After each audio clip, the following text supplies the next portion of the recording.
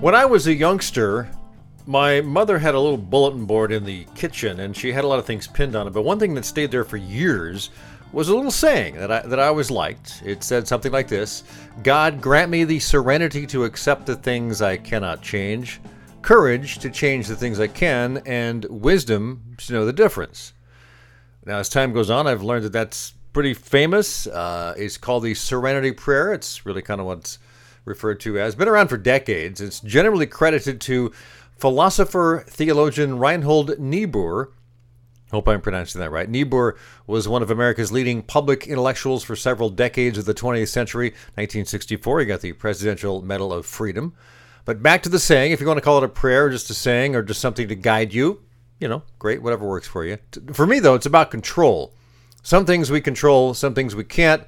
The wisdom comes from knowing what you can control, what's important to control, what you can't, and what you should just let go. So I thought it'd be fun to talk about control on this week's Trade Show Guy Monday Morning Coffee. Hey there, it's Tim Patterson, and I am Trade Show Guy. Got a company called Trade Show Guy Exhibits, and every week I sit down in front of the computer and the microphone and talk about something which I think is interesting that I've been pondering a little bit, and I'll tell you why I've been pondering the control part here.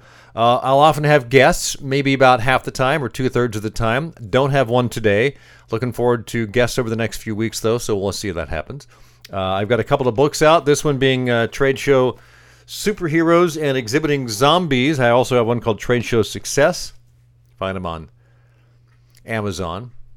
So when you think about it, control is an interesting concept, though, really. Control is a general term, so let's narrow it down. You get controls on a plane, controls in your car. They're all controls is a verb, a transitive verb. It's a noun. Lots of different things. Control is a concept, though.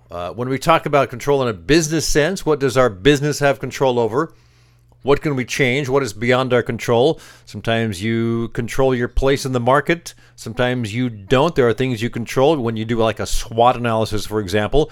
Strengths, weaknesses, opportunities, threats. You assess those. Some things you can control. You can control your strengths and weaknesses. You can't really control all the opportunities you have, although possibly you could. You can't really control the threats you have. So, control.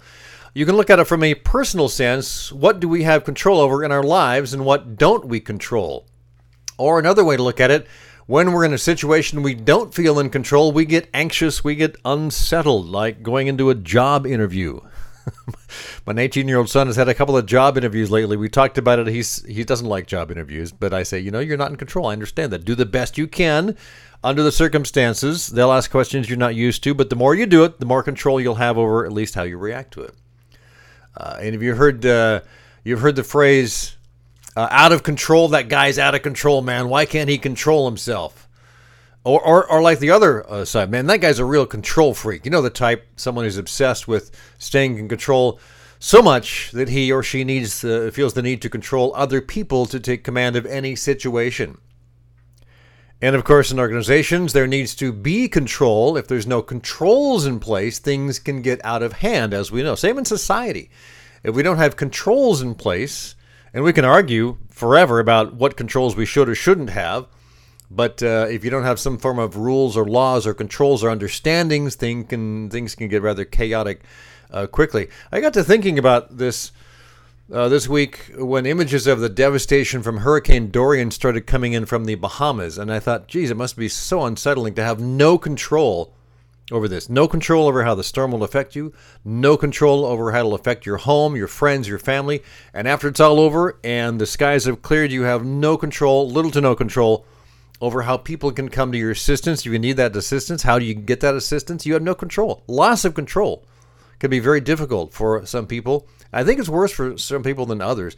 I'm reminded of the movie Clockwise with John Cleese of Monty Python fame. He played a school headmaster who is obsessively organized and punctual, but the movie shows how he reacts not very well when things fall apart one after another. He's invited to chair an important conference. He misses a train. Things get worse and worse. It's very funny, very hilarious. But I think many of us can relate to the situation of wishing your organization skills would control things. And sometimes there's no way to control things at all. People want to control their images. Famous people pay other people lots of money to present a very controlled image to the world. People want to control their schedule, but when something comes along that disrupts it, are you able to go with the flow, or do you get antsy because you're not in control anymore? People want to control their kids, but as the kids grow older, parents learn that those youngsters like being independent, and you lose control over them over time, which, is probably the way it should be. We all have control over some things in our lives, and we lack control on other things. We can't control the weather. We can't control the traffic or the price of groceries. We generally can control the time we get out of bed and the time we go to bed and when we have our meals.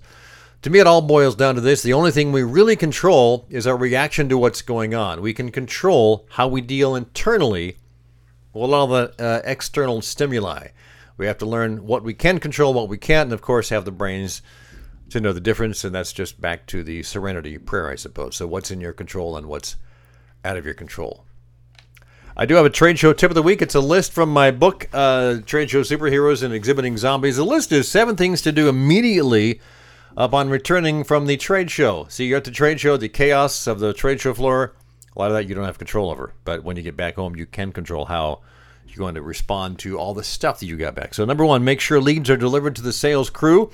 Depending on the size of your organization, that may be hundreds of leads and lots of salespeople. It could be a lot less. Make sure the leads get good contact information and correct follow-up info, who gets what and when, and make sure they're graded in terms of importance and urgency.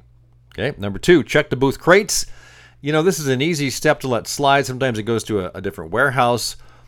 Maybe you have people that check it there and get back to you. Take whatever time you need. Make sure the crates were packed properly. Make sure all items are there, and make sure everything is in good shape, because we know how trade shows go. Things get bumped around, transported, things can break and get damaged. So know what you're facing for the next show. Compile and file all of those reports: travel expenses, products sold, samples given away, booth personnel, how they did, comments from the staff, cost of the show, and so on. Number 4, gather photos and videos. Those could be useful for social media, your company blog. Also, hope you took a lot of pictures at the show of your booth so you can know exactly what it looked like when it was there in case you need to reference it. Number 5, gather any social media or PR stats or things you got from the media itself. How many tweets and Facebook posts went up during the show? How many retweets, interactions? How many people saw things? How many videos were posted on YouTube, and how many views did they gather? What kind of impressions did you get from your media? Can you track that stuff? Good to know that stuff. Number 6, give a report to the bosses. Not only will this show them the overall results, it'll help justify the expense of going to trade shows. We know trade shows are expensive. They're like a third of a company's annual trade show marketing, roughly speaking. Added benefits include having that information spread throughout the marketing team and management, showing trends from show to show, and giving you a go-to place for questions about the booth, shows, or anything related. Now, number 7, take a break. You've earned it. That is our Trade Show Guy Monday Morning Coffee for this week. I'm Tim Patterson. So glad you were able to watch. One good thing, I'm going to just reference this again. Let's go back to the movie I mentioned earlier, John Cleese in Clockwise. Track it down on Amazon or Netflix or one of those streaming movie services. Take a look. It's really funny. Very well done. Have yourself a great week.